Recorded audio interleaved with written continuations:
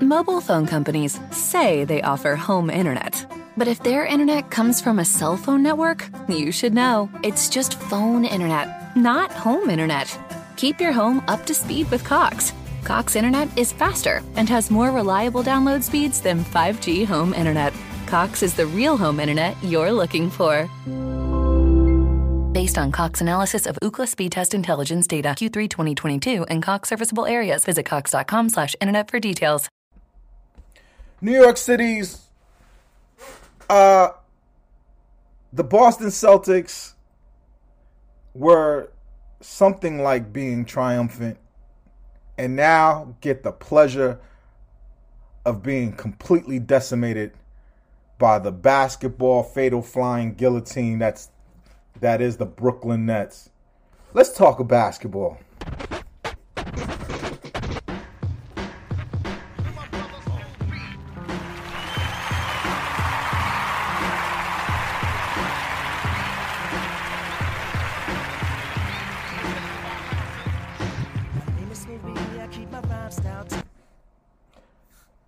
New York City, it's time.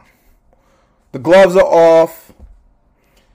The cornrows are expertly braided into the heads. Kevin Durant is making faces. Kyrie Irving is saving the world. And all of that is happening with greatness on the precipice. Greatness on the doorstep. We have not seen a basketball championship since the New York Nets did it for the ABA. We haven't seen an NBA basketball championship since a couple of years before I was born, and I am old. New York City's, focus on what I'm saying to you. Whether you are a Knicks fan or a Net fan, focus on what you're saying, what is about to happen to us, what we're about to see, or potentially see. My money is on seeing it. A basketball championship. Your team, a team from the place that you're from, a team that you root for, right? Tri-state area, New Jersey, Long Island, and of course, Brooklyn. We are on the precipice of winning the last game of our season, something we haven't seen in over 49 years. To talk about that, I brought in some professionals. We got the homie coming on. I'll tease that a little bit before our first game with the Celtics. But we also brought in a Nets Twitter veteran, a person who actually has been chronicling the team since it was very bad. A young, brilliant young man who tried to tell me James Harden will be good for these Brooklyn Nets. Billy, say hello to everyone before I introduce Sam. So, Billy, this is the first time you're doing this with us, right? Like, I feel like I've invited you before, but something happened and whatever. But I'm really thrilled to have you, and my partner Sam is thrilled to have you too. Sam, say hello to the people. What's going on, Billy? I'm super happy to have you on. I think this is going to be great, and I know I'm super amped for this coming weekend. So, how have you guys taken this in? Like, is it, you guys are younger than me, so the suffering has been throughout your whole life, right? You've been watching New York City suffer with hoop mediocrity and 12 and 70 seasons and everything else.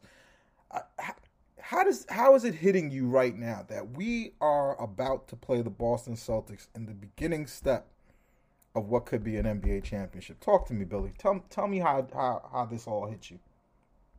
I think it's obviously very exciting. I think this is a couple years in the making. KD and Kyrie signed almost 2 years ago now, and finally we're on the verge of entering the playoffs with these two in the fold, and James Harden, of course. So everything we've been waiting for, all the fake trades we spoke about, all the different acquisitions and things to really put this team in position to be a true title contender. They're there now, and they have all the talent, as James Harden has said, to be a championship team if they put in the right effort and things go their way. So it's exciting. They have as real of a chance as anyone to win the championship. And after years of mediocrity, as you said, and struggling years, the Nets are really at the forefront of the title picture, and that's exciting. They're going to get all the big games, the ABC games, Mike Green, Jeff Van Gundy, Mark Jackson. They're going to be on the call. The Nets are the main team in the NBA right now next to the Lakers, so that's going to be a lot of fun to watch. So, and I mean, amongst your circle of people who cover the team, I'm sure you guys have group chats. I'm sure you guys kind of talk behind the scenes about, the vibe and what's going on. Like, does this matter to them? Like, I hear a lot of people saying that, Kyrie, who just had a 50, 40, 90 season, basketball is not a priority to him. What is the vibe? Is the vibe to behind the scenes from what you've analyzed? Are they as locked in as they should be, or are they kind of going through the motions? Like, tell me tell me how they're feeling. No, for sure. I mean, this team is locked in. It's filled with competitors, with KD, Kyrie, and Harden. I mean, for them and their resumes, their career resumes, they're only looking for titles at this point. They've proved everything from an individual standpoint. This is their real season.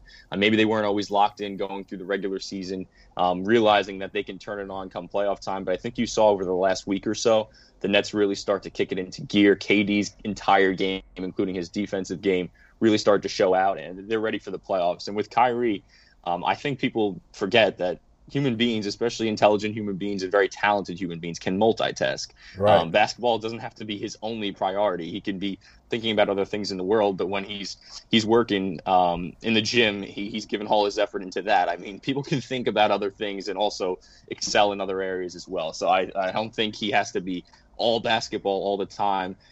He could play the game. He could practice really hard, be ready to go when the buzzer sounds, and then he can go home and be thinking about the different social issues around the world. So I don't think that's precluding Kyrie Irving. I have no worries about him. He's completely focused on the floor, and he's an assassin on the floor. Sam, I'd like you to expound on that point. Like, you and I, on a personal level, we talk about kind of the current events of the world as it affects us personally as people, and some of the stuff that Kyrie is talking about is, some people don't pay attention to at all. Some people in basketball Twitter, it just sounds like a gobbledygook. But does it, when you hear Kyrie talk like that, Sam, when you hear Kyrie kind of bringing awareness to some of these conversations, is anything in your young mind thinking, shut up and dribble? I mean, like, literally not even the slightest. I honestly find it, like, kind of offensive that we're still at the point where, like, if he comments on anything politically, like, it becomes some type of story. Like, I almost find it's a little bit, to me, it's like almost radio chatter that would have been something like Mike and the Mad Dog would have talked about, like, 25 years ago. And they did recently. Like, Sure. And the notion that it's still something that's, like, talked about on, like, I mean, everything, like, whether it's like ESPN or, like, Bill Simmons talks about it, and like does look, like, Eve, me and you have talked about it. Like, does Kyrie say certain things that are, like, stupid that have nothing to do with politics? Like, for sure. But I think him commenting on what's going on politically is both awesome, and I think, like, if you read, I mean, Ian O'Connor just released a piece for the Post about Kyrie, and I thought it was like really fair, and I thought it was, I definitely wouldn't call it a puff piece, though I think it did portray him in a good light, and I really do think he is, like, the perfect athlete in the modern day to bring a title to New York and specifically to Brooklyn, just because of what he cares about. And I think his heart is, like, in the right place on everything he speaks about. So I don't know. At this point, I just find it, like, kind of offensive that people are like, oh, is he not focused enough on ball? Like, I think it's a ridiculous, like, thing for people to be talking about at this point. Right. And it's also something that just strikes me as weird in the sense that it is hard. The Bible has a verse that says, that says it's easier to get a rich man through an eye of a needle, or it's easier to get a camel through the eye of a needle than a rich man into heaven.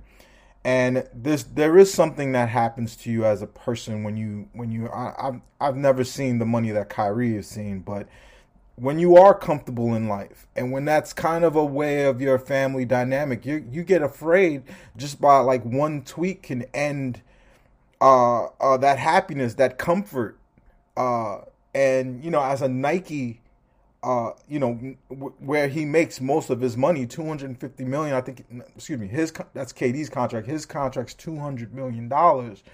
And for him to care, and actually a lot of it is like a lot of young people. My children, they don't really understand the history and how serious some of these topics are, but they're reacting to human suffering, or what they see or think is or consider human suffering, images that they're seeing across their timeline on social media. And I'm telling you, I'm excited for young people, for people you guys age and down, because you guys care. And I think Kyrie is really a reflection of his generation, who care about more than just playing this game and being rich and dating Instagram models. Not that he doesn't do all of those things, he does. But I like that my athletes can. I think it's good karma for the Nets as a basketball team going forward. Let's talk about hurdles for this thing, right? Moving on a little bit from the players. Billy, are you confident with Nash, or are you a Nash critiquer like our other partner Bam? Are you all in on Steve Nash being able to guide this team to a championship? I think Steve Nash has steadily improved as the season has gone on. And I don't know how much credit to give Steve Nash, or how much hate to give him when he messes something up, because I think it's really a collaborative effort. The entire coaching staff, the Nets have built one of the best coaching staffs in the league with Mike D'Antoni, Ime Udoka, down the line, a lot of guys with a lot of experience in this league. So I think collectively they've done a great job throughout the year of making adjustments. I mean, one of my critiques of Kenny Atkinson, who I really liked a lot, was that he was a little slow to react in in-game adjustments. I think that the Nets are better in that regard. I've liked their game plans and how they've catered to specific matchups. They seem to play the right guys in the right matchups and aren't afraid to switch up rotations, whether it's DeAndre, maybe he's good for this match, then you completely take him out of the rotation, and other things of that sort. They've relied on, and that's really something they relied on with their big man rotation, because all their bigs have different strengths. Sometimes they rely more on Blake. Sometimes it's a Claxton game. Sometimes they go really small with Jeff Green, DJ, as I said. So they've done a good job mixing everything in.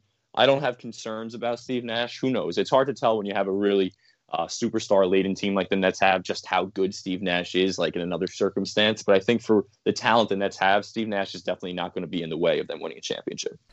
Feeding off of that, Billy, I want to say this, and I think it's something that you and Sam could tell me if I'm making this up, because I like the Nash hire. I was very pumped for it because I felt there was no one who had more hands-on understanding of running D'Antoni's offense than him. And there are no players better fit to run D'Antoni's offense, to play in D'Antoni's offense than the big three. I think when he imagined what this offense could be at its height, Mike D'Antoni, that is, he imagined it being thought through by Steve Nash and actually played with. Like, Kevin Durant is the optimal tool to put into to make that strategy that D'Antoni's been rolling out onto the court for the last 15 years. And here's the question though. Are the mistakes lack of tactical nous, or are the mistakes them trying things? Because a lot of these regular season games, if you look at just they started Bruce Brown at center. I really liken it to like improvisational jazz. What Nash is doing out there, he tries stuff, and if it doesn't work, he'll table it and he'll come back to it, and if it doesn't work again, he'll end it. And it is that part of what is frustrating people, that we don't have a set starting five. We couldn't, not with this team. Tell me, Sam, am I wrong in any of my assertions that maybe it's not a lack of tactical nous? It's just they really didn't. The regular season was really just a long, prolonged scrimmage for them. Talk to me, Sam. Yeah, I mean, like I think Nets fans kind of want it both ways, because they're happy to have Nash, but then at the same time, like, and they will use the excuse of, we've had a lot of injuries, we've had all these different rotations, and that's why we're the 2 seed and not the 1 seed, or whatever it is, or that's why we looked a little out of sorts.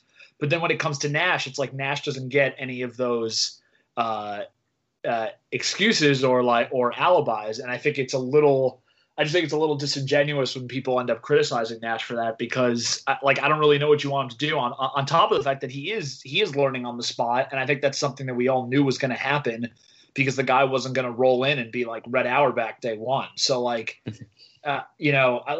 think he's done a really good job. I think Billy said it really well. I think he's made adjustments. I think he's definitely made them quicker than Kenny would have. Like, I think the Bruce Brown thing is something that took a little bit of time, but I think with Kenny it would have been like happening now or something like that. Like, I don't think we see Nick Claxton the way we have especially down the stretch in some of these important games. I don't think we see Nick Claxton in Kenny Atkinson's lineup. What do you say? Yeah, for sure. I mean, look, now I'm mixing up the years. I guess it was 2 years ago now. Like, I mean, Kurucs ended up being like a really big lightning bolt to the lineup and just gave them a burst, and Kenny totally resigned to it for a while. And whether Kurucs sucks or not, like the results were there, and so just because of that, I think Nash is basically working with what are they up to? They're up to like 29 different players they've had and like 33 different starting lineups or something. Like, I mean, he's doing what he has to do. But I think if they don't win a title, it's definitely not going to be because of Nash. I think it'll be most likely going to be because of health, or the guys honestly just didn't play enough together. Like, that's and quickly to jump in here, I think the Nets kind of, because of all the injuries they had this season and the unfortunate circumstances with COVID, players were in and out of the lineup, and because of that, the Nets took advantage of it and really wanted to use the regular season as an experimentation platform, realizing that they're going to be fine in the playoffs if they're healthy, but really let's get a look at all these different guys, all these different lineups, and because they're such an analytically, they love analytics so much, this team. They wanted to get a bunch of analytic samples of different groups and how they play together. Steve Nash even said the other day that because of different injuries and sorts, he doesn't think the Nets have even gotten a chance to play two of their best lineups, which I'm assuming is the big three, Blake and Claxton, and then the big three, maybe Joe and one of the other, but I was trying to think that off the top of my head. But there's a couple lineups they haven't gotten a chance to play, but they do have a nice analytic sample of multiple different lineups, and I think that's what they were looking for during the regular season. Yeah, no, I completely agree with that, Biara. What I would say is the people who are saying that Nash isn't any good are the people who either wanted to hire Thibodeau or had their hire in their pocket or in their mind that they thought should have gotten the job, or are still lamenting that Kenny Atkinson is not here. I would go that you couldn't have hired a better coach for this particular team, right? You're not gonna you're not gonna use Alfred Payton. I mean, you're not gonna use Kyrie Irving the way a Thibodeau runs Alfred Payton into the ground with playing 42 minutes and shooting 24%. Like, this is not the team that's gonna do that. And what they needed in a team leader, what they needed in a coach, was someone who Kyrie can look into his eyes and go, yeah, this dude knows what he's talking about. This guy understands it. And I really believe that that's that's a win. And I also think that Kyrie, with the way Kyrie's mind works, and guys, you can tell me if I'm kind of making Kyrie an arch villain here, but I just don't think he would have listened to anyone else. He will listen to Steve Nash because Steve actually did it on a higher level. And if you listen to these guys talk, even when they're doing interviews, there's like a smirk on their face. There's like basketball players don't think about it like that. We don't look at things like that. We don't, and maybe that's athlete snobbery, or for lack of a proper term of that phenomena,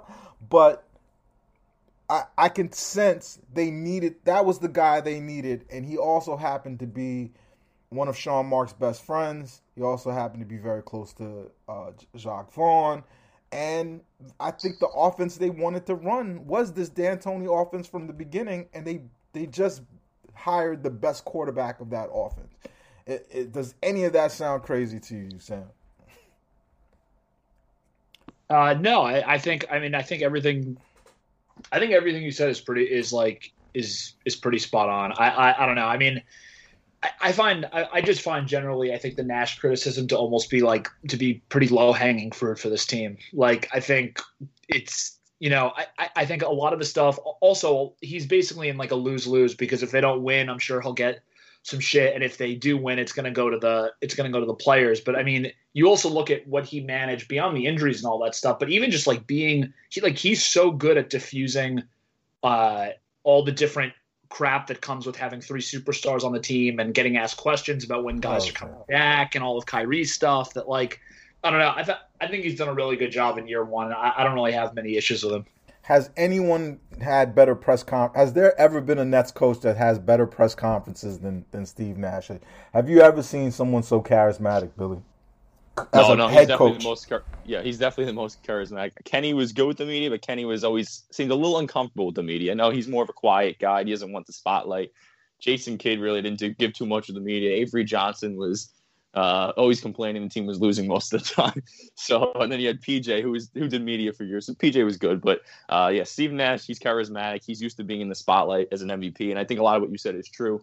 It has all the ingredients of a team have to fit together, have to complement each other. So while Steve Nash may not be a better coach for the Knicks than Tom Thibodeau, I think Steve Nash is a better coach for this Nets situation than Tom Thibodeau. Whereas if you look at even in MLB right now, Tony La Russa, he's a Hall of Fame manager with the Cardinals, with the A's. He's had a great career, but now he's with the White Sox, and that's just a bad fit for him. I mean, you look at one of the best players on that team, Tim Anderson. He's known for being a showboat or flashing, that new age baseball player, and it just doesn't fit well with that team. So you have to look at your squad. I think a lot of what we talked about looking for a coach last summer was someone that's going to work with the personalities of KD and Kyrie.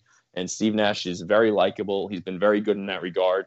And then one thing I think that we're going to look back at is obviously a turning point of this season and maybe this whole era is when they traded for James Harden. Because if you look earlier in the season, the Nets were hovering around 500.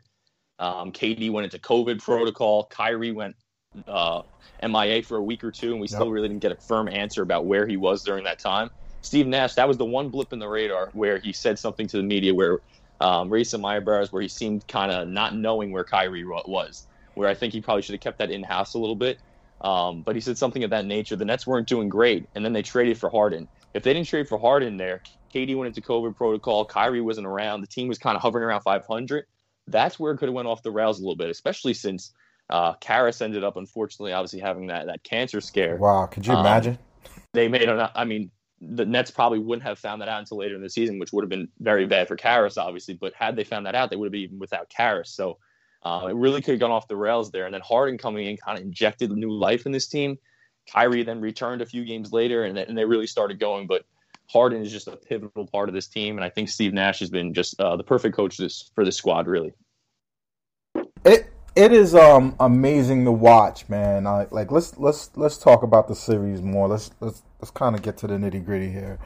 But on Harden, man, I don't think I've ever gotten a player more wrong than James Harden, because the way NBA media works is they package you into this cartoon character, and then that's all you can really consume, because most of the time, especially if you're like me, you're really into your own team, or like I'll be into a team that I find some betting advantage, and I'll bet that team and watch them all throughout the season. But I never really watched Harden in Houston, except in the playoffs and from time to time on a League Pass game. And the person that the media made me understand him to be, and not to blame the media, I think I'm a grown man. I think I have enough media training to understand that this is nonsense that I'm watching. But still, there's a media caricature of James Harden that I bought into, and I regret it, because this, like, for as much of what I didn't want was a me guy at a time when you needed Ubuntu, you needed teamwork, you needed family, you needed brotherhood.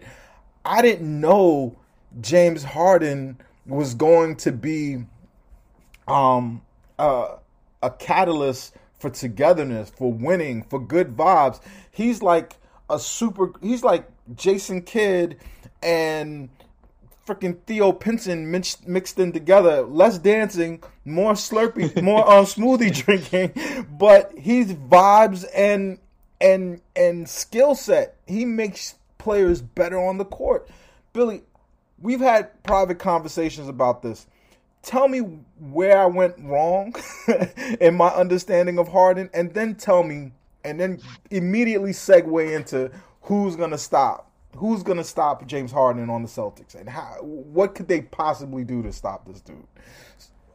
See, there's, well, as you said, there's a lot of misconceptions about James Harden. I think a lot of it is because he's really a pioneer of sorts in terms of a style of play. Absolutely. And a lot of people like to put players into boxes and compare them to former players. And James Harden's really unique, and that uniqueness really got profounded even more being in Houston with Daryl Morey's vision and Mike D'Antoni's vision. And Correct. He's an unbelievable all-around player, and I've always thought that going back to Oklahoma City, and obviously he took a step. But for Houston to win, they had to maximize that team, and he did what was necessary. So for them, him shooting as much as possible was the most efficient option. I always loved watching the Rockets as much as any other team across the league, and I was always a big fan of James Harden just because, for me, when I certain players and teams I like, I'm attracted to teams that play a very intelligent style of basketball. I don't like seeing sloppy play, stupid play. Like, I like seeing teams make the smart plays, be very fundamentally sound, play a cerebral game. And James Harden always did that. And the Rockets, with him in charge, they were always getting great shots. They were just playing a very smart style of basketball, savvy on the defensive end, even though they were undersized. I just thought their style was very creative and pioneered the league in a lot of ways. So, and then when Harden came to the Nets, everyone obviously thinks he could score 50, 60 points. He was doing that, scoring 36 a game with the Rockets, winning MVPs. He's a scorer. But he's way more than a scorer. And I'd argue since coming to the Nets, it's all his other skills that have really been most important. When you looked at the Nets before Harden, you had KD and Kyrie, but if you remember, it felt like a Rucker Park style. They had no real organization. They were just throwing the ball out of the net and then going up there, scoring, running back, lazy defense, whatever. There was really no structure. It was just KD and Kyrie go cook and whatever. When Harden came in, his playmaking, obviously, we know how great that is, but that really took shape. And just his overall structure to the offensive side of the ball, putting role players where they need to be, making them comfortable, getting them easy shots, keeping just the structure of the offense intact. And then defensively, he's very underrated. Everyone always said James Harden was a bad defender, but he's a true 6'5", 6'6", and stocky. Like, he can guard down in the post on switches, and that's been huge for a team that's been trying to switch since the beginning of the year. I think he's 6'5" both ways. I think height and width. Yeah, I mean, but he's maybe the Nets' best post defender on the team, and for a team that switches so often, that's so huge. And when you play with Nick Claxton, we'll get in Claxton later, I'm sure, but Claxton's elite at switching onto the perimeter. And I'd actually argue he's better on the perimeter than he is inside as a defender. So when Harden and Claxton switch a pick and roll, they're kind of getting switched into their strength. So that really helps the Nets defense there. But Harden's just done so much. Great weak side defender. He knows how to rotate. He's got quick hands. He can gap the defense. So I really love what Harden brings on both sides of the ball. I've always seen him as an all-around player, and I'm happy he's finally getting the credit he deserves in that regard because he's a tremendous player and incredibly smart. And I think he's the Nets' most important player. I think if they lost KD for a series or whatever. I think the Nets with Harden and Kyrie would have a better chance to win a title than KD and Kyrie. Harden's the most integral piece, in my opinion. If it's Harden and KD or Harden and Kyrie, that team could still win the title. If they lose Harden and it's KD and Kyrie, I think that team's a little short. So he's the most important player, in my opinion. He's the vocal leader of this team, in my opinion. And Nets got to hopefully get him back into full speed, playing 35 minutes and at his best basketball. Use that first round now to do that. And then hopefully going into the Bucks and Sixers, potentially, he's back up to full speed because he's so important.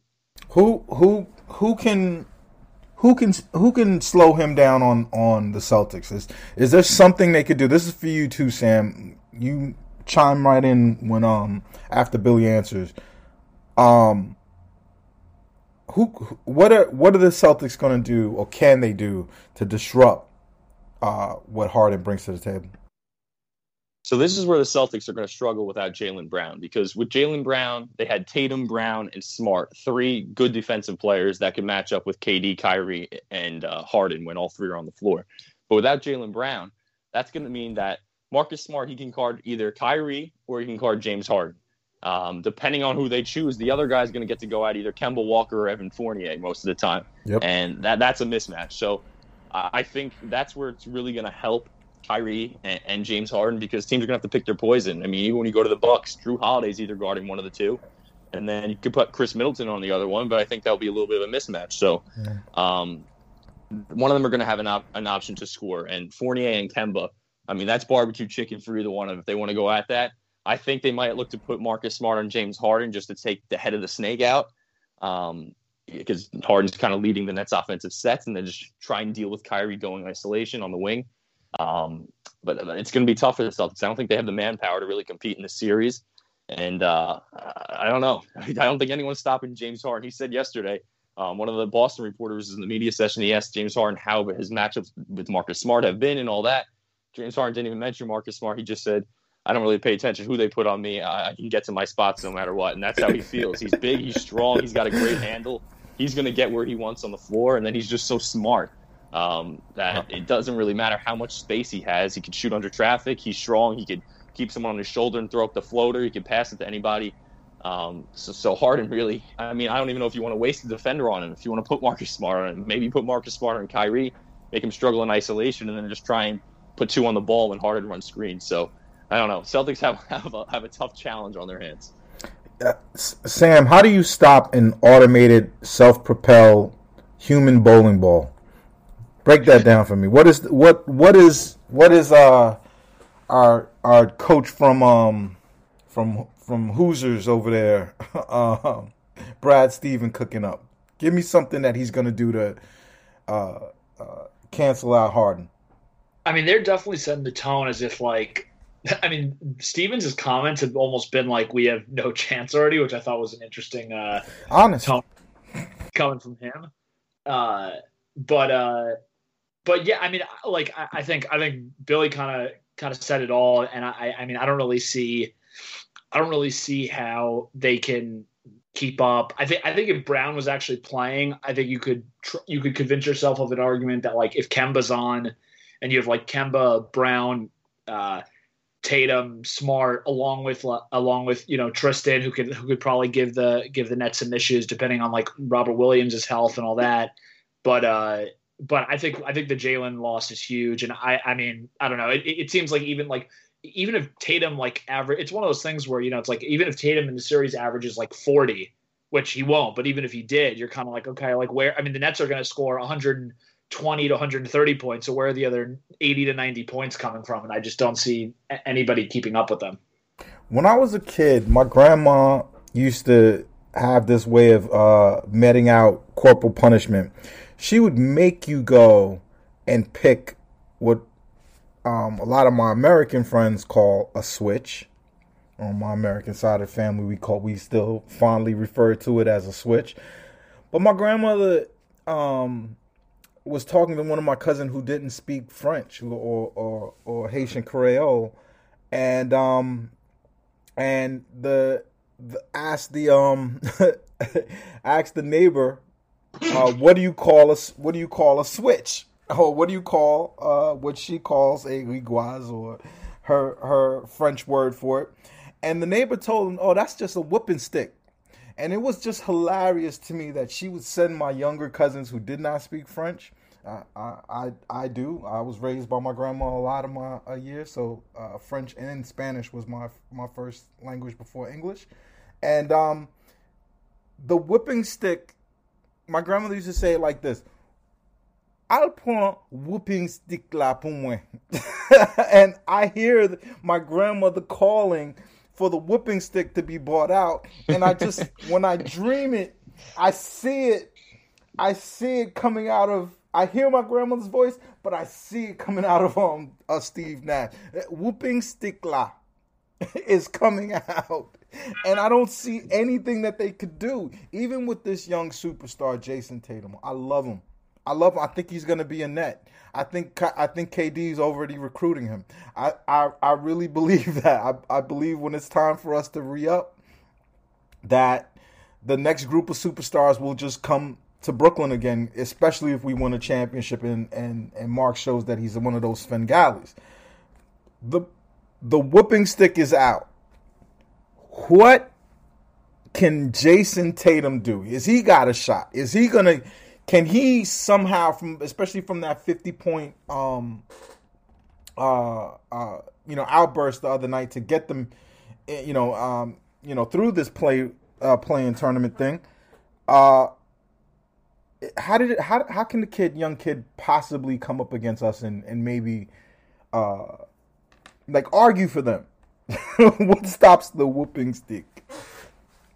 I think when you look at this series, we don't know how competitive it's going to be, but the thing I'm looking forward to most is that KD-Jason Tatum matchup, because KD, he's been out a lot of the year, and he's still kind of rounding into form. I mentioned the last week of the season, it seemed like his total game started to come to focus more. His assists were up, his defense was better.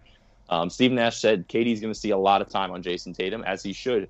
This is the playoffs now. It's not a regular season game where you put KD on another player so he doesn't have to exert as much energy defensively. I mean, the stars guard the stars in the playoffs. If he's your best defensive option, KD's got to guard Tatum. So I think we're going to see a lot of that, which might give a little more scoring load to Harden and Kyrie, which is fine. That's why the Nets have 3 stars. But KD and Tatum is going to be a great matchup. KD looked really good defensively on him on Christmas with his length, kind of being able to compete with Tatum's length. So I'm looking at that matchup. But for the Celtics, I think they need Tatum to average 30. They need Kemba to average 20 to 25. They need 50 points a game from Kemba and Tatum just to even enter the conversation of winning a game. They need that every night. They need that every night. So that's not. So if you get, I mean, I could see it. I mean, 30 and maybe 20 with the two of them. But they need at least that. And then, but that's only. I mean, what is that? That's 50 points. You're still going to need another 80 points maybe to compete with the Nets. Where is that coming from? You're going to get 15.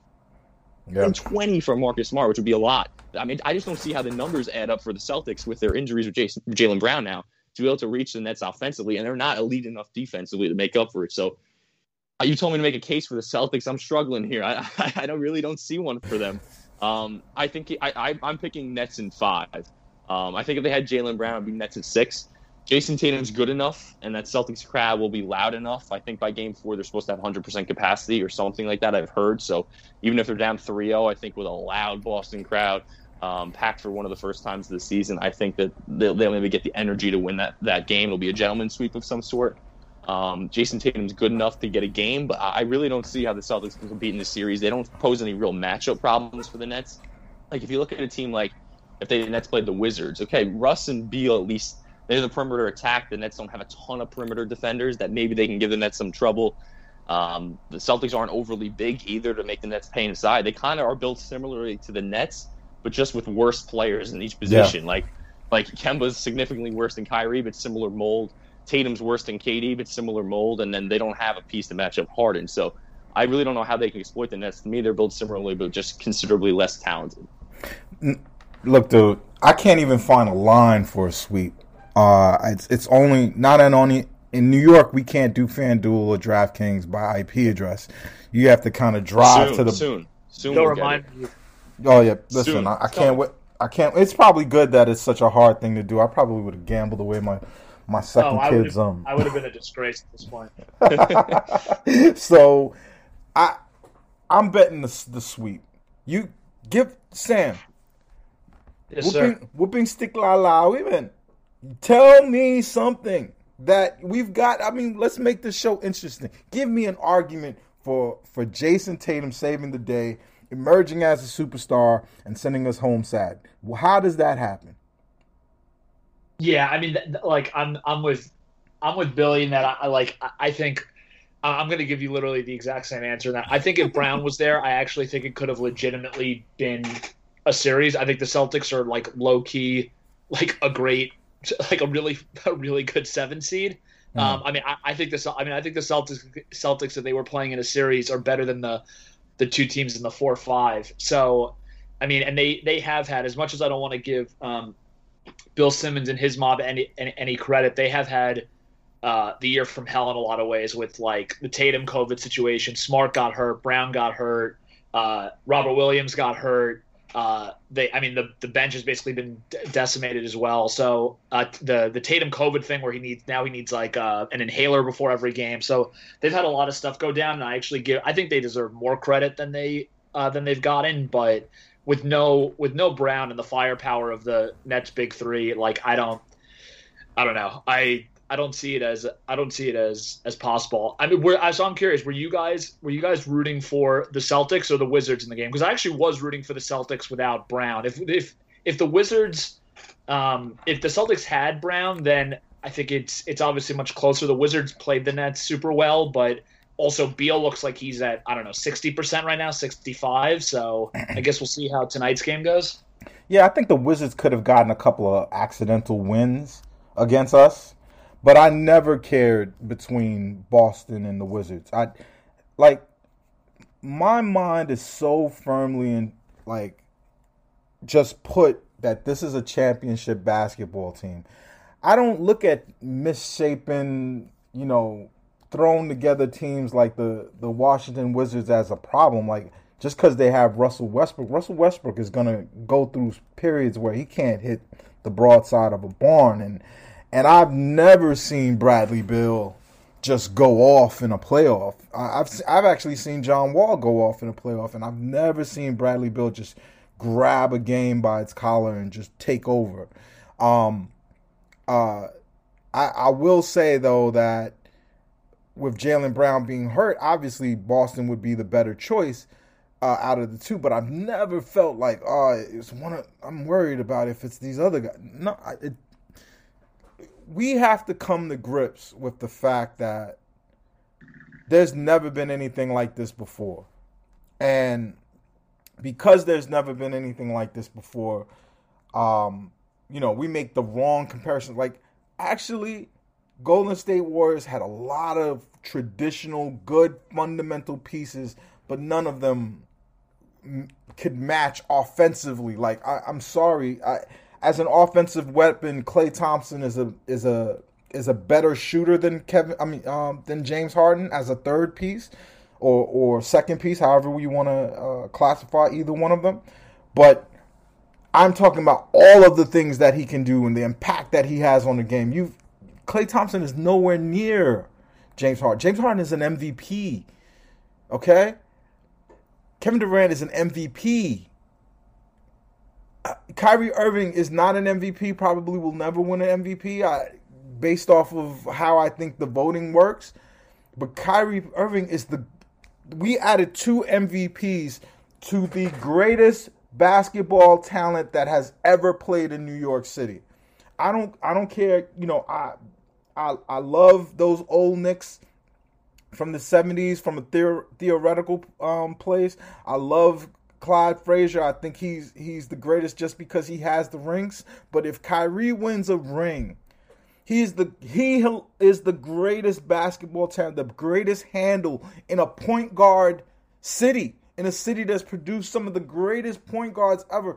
That dude is the greatest player, and he's nothing in comparison to the other two. He's more commensurate with a Klay Thompson. And Klay Thompson is Golden State Warriors, a great team, an amazing group of guys, but we don't have a Barnes or a Harrison Barnes on this team. We don't have that kind of you step down that from the great players. And yes, we do not have a Draymond Green. I'm sorry, you could cobble together what Draymond Green brings in a few players, and you've never seen an offense like this. Where does the lack of defense get us? Is it in the Boston Celtics? Can they do play defense? They are a well defensively coached team. If defense wins playoffs, could that possibly be our downfall? Sam, I'm gonna go to you first, and then go to Billy after. Go ahead. Yeah, no, I just like. I think the Celtics' only chance is really through like knock on wood, some type of injury. Misfortune. Yeah. What'd you say? Misfortune is their only way to us getting hurt. Look. I think the elephant in the room also on the Celtics team is, and I mentioned this in the last pod with you and Bam, is the Celtics also give off extreme. Like if I'm doing a spectrum of like the 1, 2, 3 Cancun vibes of just like wanting to go home and like go to LA for the summer and relax. Like the Celtics are probably an 8 or a 9 on that scale. Like they don't have the Wizards vibe as much of like the Wizards went 17-6 in their last 23 and looked like they were really playing hard. Like the Celtics, I think, could lay down if. Can I tell you what that was though, Sam? Can I tell you what that was? That was Brand Jordan calling Westbrook and going, "Yo, dude, man, I don't know if we're gonna do a signature sneaker anymore. I don't know if we're gonna, we may be looking at some other guys, or their agent letting him know that's the case. So he had to put the S on his chest. Bradley Beal had to come out the phone booth as well, but that's because these guys are playing more than winning, right? Last year, my friend at Nike, who's a Nike executive, was talking about how Nike's already thinking about how do they move on from Kyrie? Like, how do they bridge the gap between Kyrie and Ja Morant? And they're so different that as personalities that they have to come up with a whole other plan. Whereas with Giannis, it was kind of cookie cutter. They figure out a way to make him a cool sneaker, and he's a big, and it has to have all of these kind of bells and whistles to be able to sell to people with normal size feet. But I say all of that to say that these guys are playing for more, and it looks like the Celtics have decided, you know what? I'm just going to wait for these guys to retire. We're not beating this team.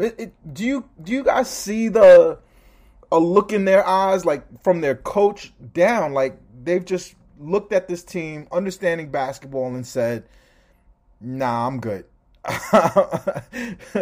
No, this is not for me. Billy, am I over exaggerating? Is this happy fan talk? Because even Bill Simmons was like, there's nothing we could do. I almost don't want to win the playing game. Like he's even admitting it. I think there's something off with the Celtics culture that the Celtics have kind of underperformed over the last few years. There's kind of been some whispers about some drama there. Even when Kyrie was there, Kyrie got the blame for it as the best player, but those things have kind of still persisted since Kyrie has left. And a lot of the Celtics teammates have come to the defense of Kyrie. So I think there's something there within that locker room that I don't know what it is, but the Celtics have underperformed a little bit to me. So I think there's something beneath the surface there. I don't know if it's with Brad Stevens or whatever it is, but something's a little off with the Celtics culture. And as Seth mentioned, they do have those Cancun vibes. So it just doesn't seem like a team that's all together right now. It doesn't seem like a team that's really pushing to improve. I mean, they're a team that's been to the Eastern Conference Finals a couple times in the last few years, and obviously they lose Jaylen Brown. They're kind of just like, okay, this is not our year. It just feels like that kind of vibe with them. So I don't think they're going to be the team to knock off the Nets. And I do, like I said, I don't think they play to the Nets. I don't think their strengths play to the Nets' weaknesses. So it really allows the Nets to play how they want to play. I think you're going to see a lineup of Kyrie, Harden, KD, Blake, and then I think they might go with Bruce Brown since Joe Harris is banged up. I think that will be the 5 against the Celtics. And the Celtics play small. Tatum starts at the 4. That's fine with KD. And then allow the Nets to guard Kemba they can guard him with Bruce Brown, or they can guard him with Kyrie, either one. And then Harden could play on Smart and sag off a little bit. Smart's not a great shooter. And Blake can match up with Robert Williams. Like, it really matches up well for the Nets. I think as you go deeper, we matched up well with them as the old version of the Nets too. Like, they play small. Yeah, that's too.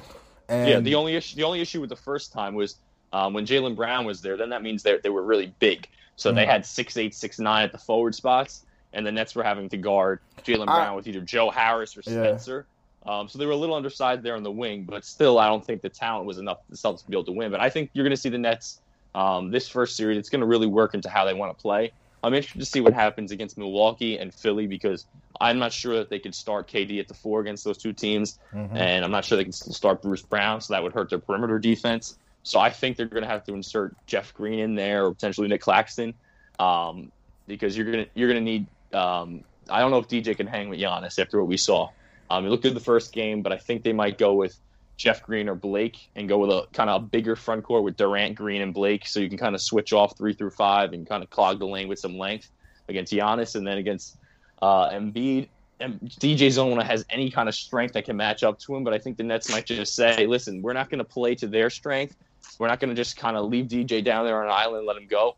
We might play small, have Blake bang with him, kind of front him a little bit, be physical, and then just send doubles and force Embiid to be a passer because we really haven't seen Embiid forced to do that much. And in prior series where he was forced to do that against the Celtics in years past, he struggled with Horford, just a swarming defense that forced him to pass. He's a great player. He's not Jokic in the ability to pass and read the floor. So rather than letting him just pound down on the floor at 320 pounds and bully his way into the paint, it might be a better strategy for the Nets to play small, allow their offense to flourish, and then just really force him to be a passer and sag off on a guy like Ben Simmons. So it'll be interesting to see, though, the matchups from round to round, and that's one of the things I'm looking forward to most of seeing this Nets team go deep in the playoffs. All right, so we're gonna wind this joint down. Perfect answer, by the way, Billy. I really appreciate your basketball acumen and I'm happy with the way this pod is coming out. So let's wind this joint down because we've been running our mouth for a while, and I've been keeping. By the way, these two young gentlemen, Nets World and New York City, who listens to us and may not be part of Nets World, these two young men are I'm talking about Sam and Billy here. They're both lawyers. These guys are covering the Nets, and you're not lawyers yet, but in law school, right? Right? You're in law school. Lawyers in training, yes. Lawyers in training. Right. Has anyone passed the bar? No, that's next year for me. I'll tell you guys. Yeah, so I just finished my first year. I took a gap year after undergrad, so I just finished my first year, and year 2's coming up next. So I'm 1 year behind Seth, I guess. Also, I'm the son of a judge that was supposed to be a lawyer, and I learned that was his mistake. He gave me a computer in 1986, and I've been coding ever since. But I want to wind this thing down, and I really appreciate you guys' time and everything, and I appreciate you guys being smart and brilliant and bringing more to this Nets conversation and elevating. Like, we need this. They're talking baseball on drive time, and so our fan base needs this to kind of take us, just have the content to fill and think about the team they love. So let's wind this thing down. Give me your standout player on each team for the series. Starting with you, Sam. I mean, I'm gonna go with Harden for the Nets just because I'm honestly just curious what his body's gonna look like, and I think as Billy said, I think he's on peak Pillsbury Doughboy. That's what he looks like. That's what he's gonna be like. He's cultivating mass for the playoff run. That's what it is. That's exactly what I was thinking. I was like, look at him cultivating mass as he drinks a smoothie. Yeah, that was. So James, you got James, and who's the Celtics' outstanding person? So I saw that.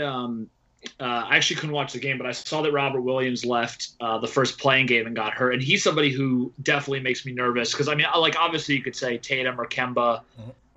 But obviously the Nets have gotten hit by bigs, and even a guy like Tristan is someone who can give the Nets worries. But Time Lord is definitely a big-time player and someone I get nervous about, but his health now seems to be an issue. So, Because I think that's where the Celtics could get easier buckets, whereas like Tatum and Kemba, for as good as they are, a lot of their buckets are actually kind of difficult. Whereas Time Lord kind of just clogs. Yeah, no, he's my worry too. I would have chosen him because it seems like NBA bigs just have their career games against us. Billy, who's your two guys? It's tough to peg just two. Like I said, I think it's gonna be a 5-game series. I think it's gonna be kind of a total team effort for the Nets. I think we're gonna see KD really just prove that how big of a gap there is between him and a really good all-star player in Jason Tatum, but the gap between a superstar MVP guy in the discussion for best player in the league and then like a top 10 to 15 player that's a really good all-star. Like I think KD's going to be able to defend Tatum well, and he's still going to be able to get his buckets on the other end. I think we'll see a gap there. And then depending on which one Marcus Smart takes, either Kyrie or Harden, I'm going to guess they put him on Harden, but I think Kyrie's going to have a big series against the Celtics. And then for the Celtics, I mean, you're looking at Tatum. Like I said, he's the only guy that can really determine if the Celtics are going to compete in this series. I wouldn't be surprised to see him average 30, even in a losing effort. He's a really good player. But like I said, I don't think the Celtics have enough to really compete with the Nets. But it should be a fun series nonetheless. And then New York-Boston's always a fun wrinkle. And the TD Garden has history. So I definitely think that's a more exciting series than what the Wizards would have been. I mean, they're not a team with history. Capital One Arena in Washington is not anything that's really fun to watch a game at. You got TD Garden, you got Boston, the Celtics brand, with the history of the trade and Kyrie and all that. I think it makes for a better viewing pleasure. Excuse me. I wanted to get all of the legacy teams. Like when the NBA was just 5 teams, the Sixers wasn't part of it, but the Knicks, the Celtics. Sixers are still an old team, and Lakers and the Lakers. I wanted to go through all of the legacy teams and win our championship. If you, my guy on the Nets, I think is going to be super vital to not just this game but to the playoffs itself. I think Nick Claxton is going to be vital. I think you need the young energy of a Nick Claxton, of a Bruce Brown. Like, people forget, Bruce Brown is 24. He was 23 the whole season. He turned 24. He's a young piece for the Nets. Bruce Brown's the same age as me and Seth. I mean, you wouldn't know it based on those shoulders and that workout regimen that he has, but he's the same age as us, which is crazy to think about. No, I got years on you, Billy, because I took a 4-year gap after. Oh, okay, got you. Same age as me, at least. I'm getting closer to like the me and Kyrie are both 2 guys. Well, you better watch out. Nike's about to get ready to move on from you to John Morant. I know. You're getting kicked out soon. Well, I'm Steve Nash's age, so no. But I say all of this to say that Nick Claxton plays a great role, and I'm worried that he's not gonna get minutes. I'm worried that they're gonna apply the NBA cliche of he's too young, he's a rook. I think he's the Nets' best defender, hands down. At the very least, it cannot be argued that he's the Nets' defensive future. I think they're a better team when he plays, and I'm worried he's not going to get the level of tick necessary to, like, I think that's something that can derail our play. I think we could lose in the second round if we do not use Nick Claxton. Not so much in the first round. I think we're going to cakewalk the Celtics for some reason. I really just believe that. But in the second round, we're going to need Nick Claxton. Who's a player that is in danger of not playing, that you might not see, that you think the Nets need for the playoffs? Sam, you go first. Sorry, can you? It's who's a player that the Nets are not going to play, are in danger of not playing, and it's going to hurt? So I've been now terrified for a while about the disappearance of Tyler Johnson, because I think he's excellent. And and I don't love all the Mike James minutes. So I'm just curious to see what happens with him because I think he stabilizes the offense. I think when stuff's kind of out of whack, he slows things down, and he's incredibly bright. So I'm hoping we still see him a lot. Yeah. No, I love White Iverson. I mean, when White Iverson, every time I see him with his Jordans on, I just know, like, you know, Post Malone, he just did such a great job transforming from music superstar to NBA player and then ending up on the Nets. And, you know, I love White Iverson. Who's your guy, Billy? Who do you think might not get ticked that we need?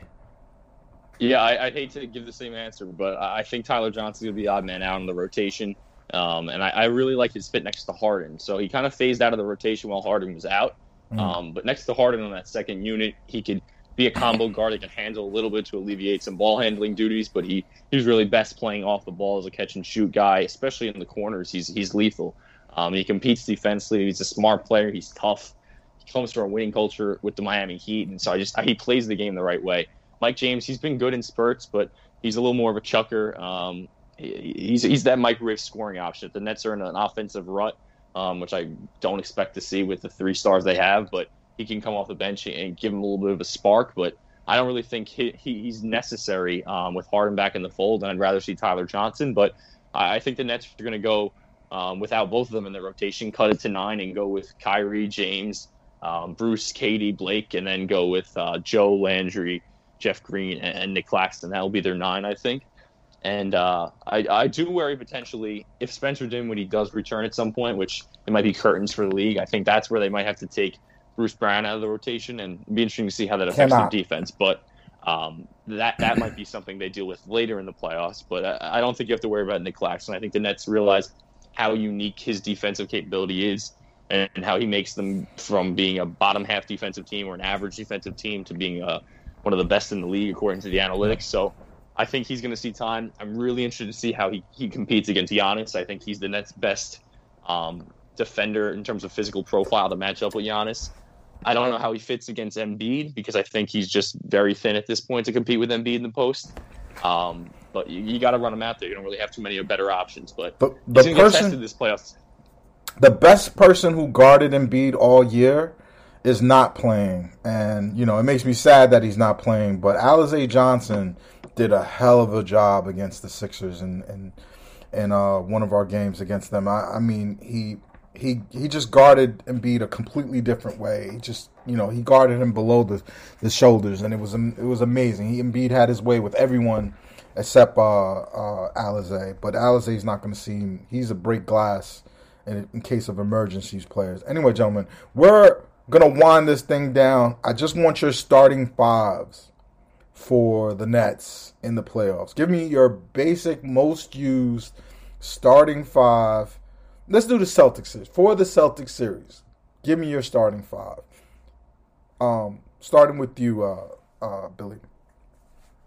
Yeah, I think I said already, Kyrie, James, Bruce Brown, I think will get the nod with Joe Harris a little beat up. I think KD and Blake, I think they're going to have to change that. Sub Bruce out for either Jeff Green or Clax against the Bucks, and then maybe something similar against the Sixers. But I think for the first round, Bruce Brown will be in there. Yeah, I would. I mean, look, I've tweeted about it. I'm definitely. I think the Joe Harris health thing is a really under the radar storyline that I think really does affect the team because I think if you look at their games, also they're a totally different team either when he's off or when he's not in. But I mean, assuming he's good to go, I would want Kyrie, Harris, Harden, Durant, and then I think I guess probably I'd want to see Blake, and then in a Sixers series, by the way, just because we brought it up, I honestly think that the two people who should be on Embiid is honestly Blake, and it should honestly be like a little bit of Harden because I actually think Harden could do a decent job with him. Yeah, I think he would annoy the crap out of him. Yeah, I just wouldn't want Harden because you know how Embiid flops and how physical he is. That can get Harden into foul trouble very, very easily. Good point. And I would not want that because the Nets' key to beating the Sixers, in my opinion, Ben Simmons is an elite defender, and with his size, he's going to be able to like really affect Kyrie. I think Kyrie played very well last time against them, but we've seen in prior matchups, Ben Simmons against Kyrie, one being last year, Ben Simmons' length against a 6'2" Kyrie could really be affecting him. So I want to try and keep Harden and Kyrie on the floor together for the most part, because I think that Simmons can only guard one of them, and the other guy can really run the offense and get his own. So I really wouldn't want to get Harden into foul trouble in that way. But I like Blake, and I'm a huge fan of Blake. We haven't got to talk about him too much in this thing, but I'm a huge fan of Blake. I think he's exactly what they needed. Somebody that can play make out of the front court, shoot a little bit, super tough and gritty. He's not afraid to get in someone's face either. I think we're going to see a couple Blake scuffles in this postseason, which I love. I love that side of the game, especially in playoff basketball. He's going to get into it, whether it's Embiid or Ben Simmons or Giannis or PJ Tucker. I mean, he's going to get into it with someone at some point because he's not going to get pushed around. He understands the stakes at hand. Yeah, my five. Okay, so you guys basically did the starting fives that I think are gonna it's gonna happen. I agree with what you guys are thinking of, but the five that I would have liked to have seen is I would have liked to have seen a starting five of Blake at a 5-ish, Nick Claxton at the other 5-ish, 4-5-ish, and neither one of them are centers per se. And then the most important thing for me is keeping Kevin Durant at the small forward, Harden, and Kyrie. The reason why I say do that is because you've now mixed defensive specialists with, I can't say that he's an offensive specialist, but he gives you way more offense than Blake gives you way more offense than Nick does, right? And then you could do the same thing in the second unit.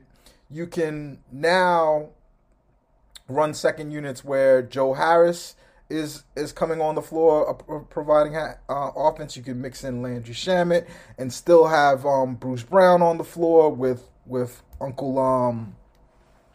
Jeff. And I just feel like you can have these stretch runs where Harden is just going to be on the court by himself, elevating those other three guys. I like having Shamet and Harris on the floor at the same time as Harden, because you get the lob option if he goes to the basket, and then he can swing out to the guys on the perimeter, basically sitting there wide open. And I think James Harden needs some alone time on the court without KD and Kyrie, whereas Kyrie and KD, I feel like they really like playing on the court together or with one other superstar. So I feel like there's this, and it could be Bruce Brown in the starting lineup, but I just feel like you'd want the continuity, and then when you play against these bigger teams, you're gonna need that. All right, let's try to let's end this thing here. I have one last thing I need to say, and you guys tell me if I'm crazy or not. I believe and I pray that the Nets are working on a zone defense right now. They're not going to need the zone defense so much for the Celtics. The Celtics, they could run the defensive package that I've watched them use all season long with very little zone. But we've watched the Miami Heat utterly expose both the Milwaukee Bucks and the Philadelphia 76ers by playing zone. Gentlemen, last question, I promise. Is there a zone being worked on at HSS right now? Billy, you start. Yeah, I think they have the days off right now to do that, and it would be smart to put it in their repertoire. But I don't think we've seen, correct me if I'm wrong, I don't think we've seen any zone at all from the Nets this year. For like a hot second, they did it against the Sixers. Yeah. I haven't seen them do it again since. And yeah. It's been very little. Kenny used to play with it a lot, but we haven't seen much of Nash doing it. So I don't know if that's something that they believe in as a coaching staff, but I think given that we've seen against them with Embiid and Giannis that they really haven't had too many answers, I don't think it'll be a bad idea. And another thing that could surprise the Sixers, why not? And the Bucks. I mean, they have two guys that can't really shoot very well, so that's where zone can work against Giannis and Simmons, and then even Embiid's size. So I think it has the potential to work. The Nets have a smart team that should be able to kind of understand and grasp zone concepts, and they have some length with KD and Claxton, and then Blake potentially in there, and Harden's got good hands. Kyrie's got good hands, so I almost feel like they hit it. Work.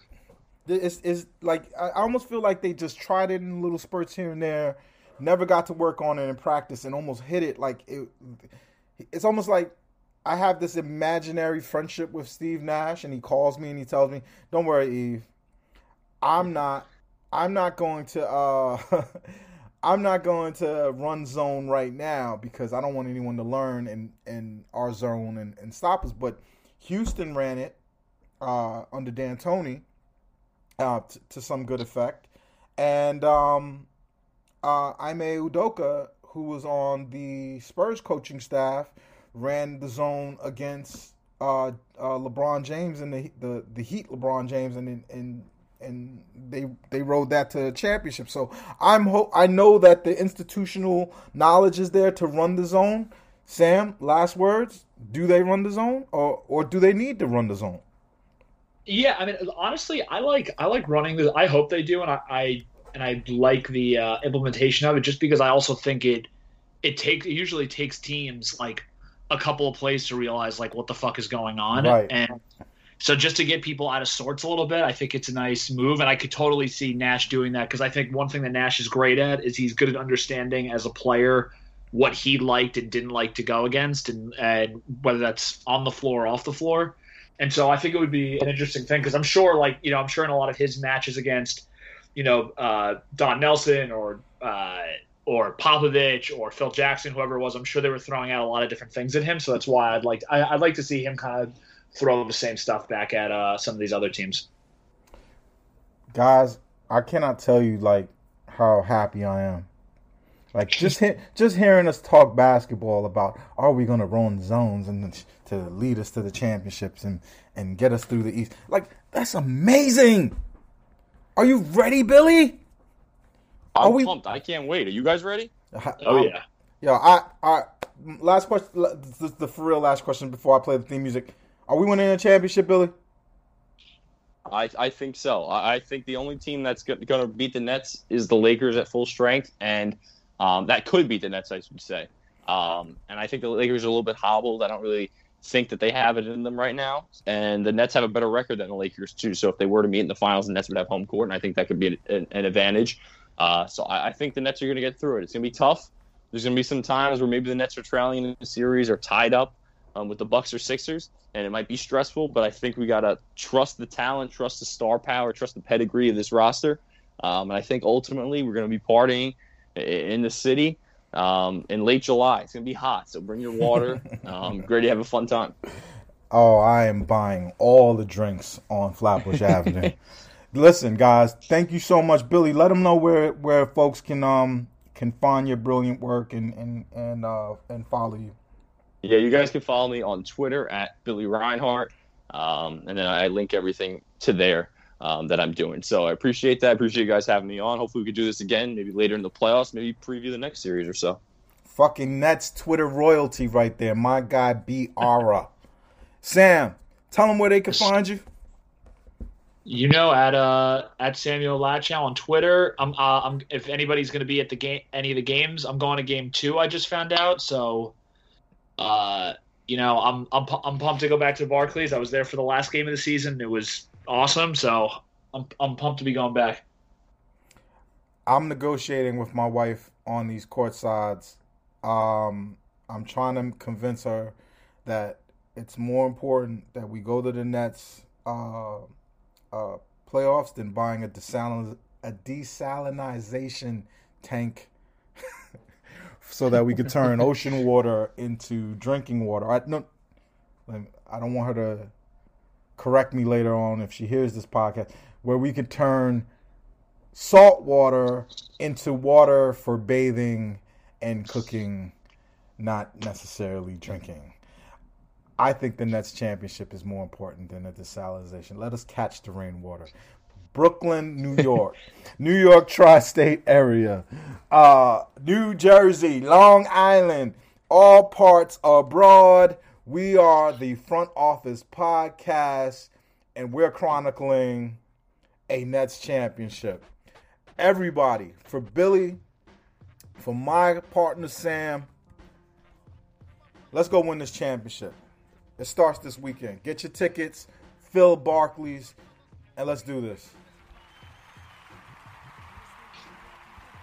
Mobile phone companies say they offer home internet. But if their internet comes from a cell phone network, you should know. It's just phone internet, not home internet. Keep your home up to speed with Cox. Cox internet is faster and has more reliable download speeds than 5G home internet.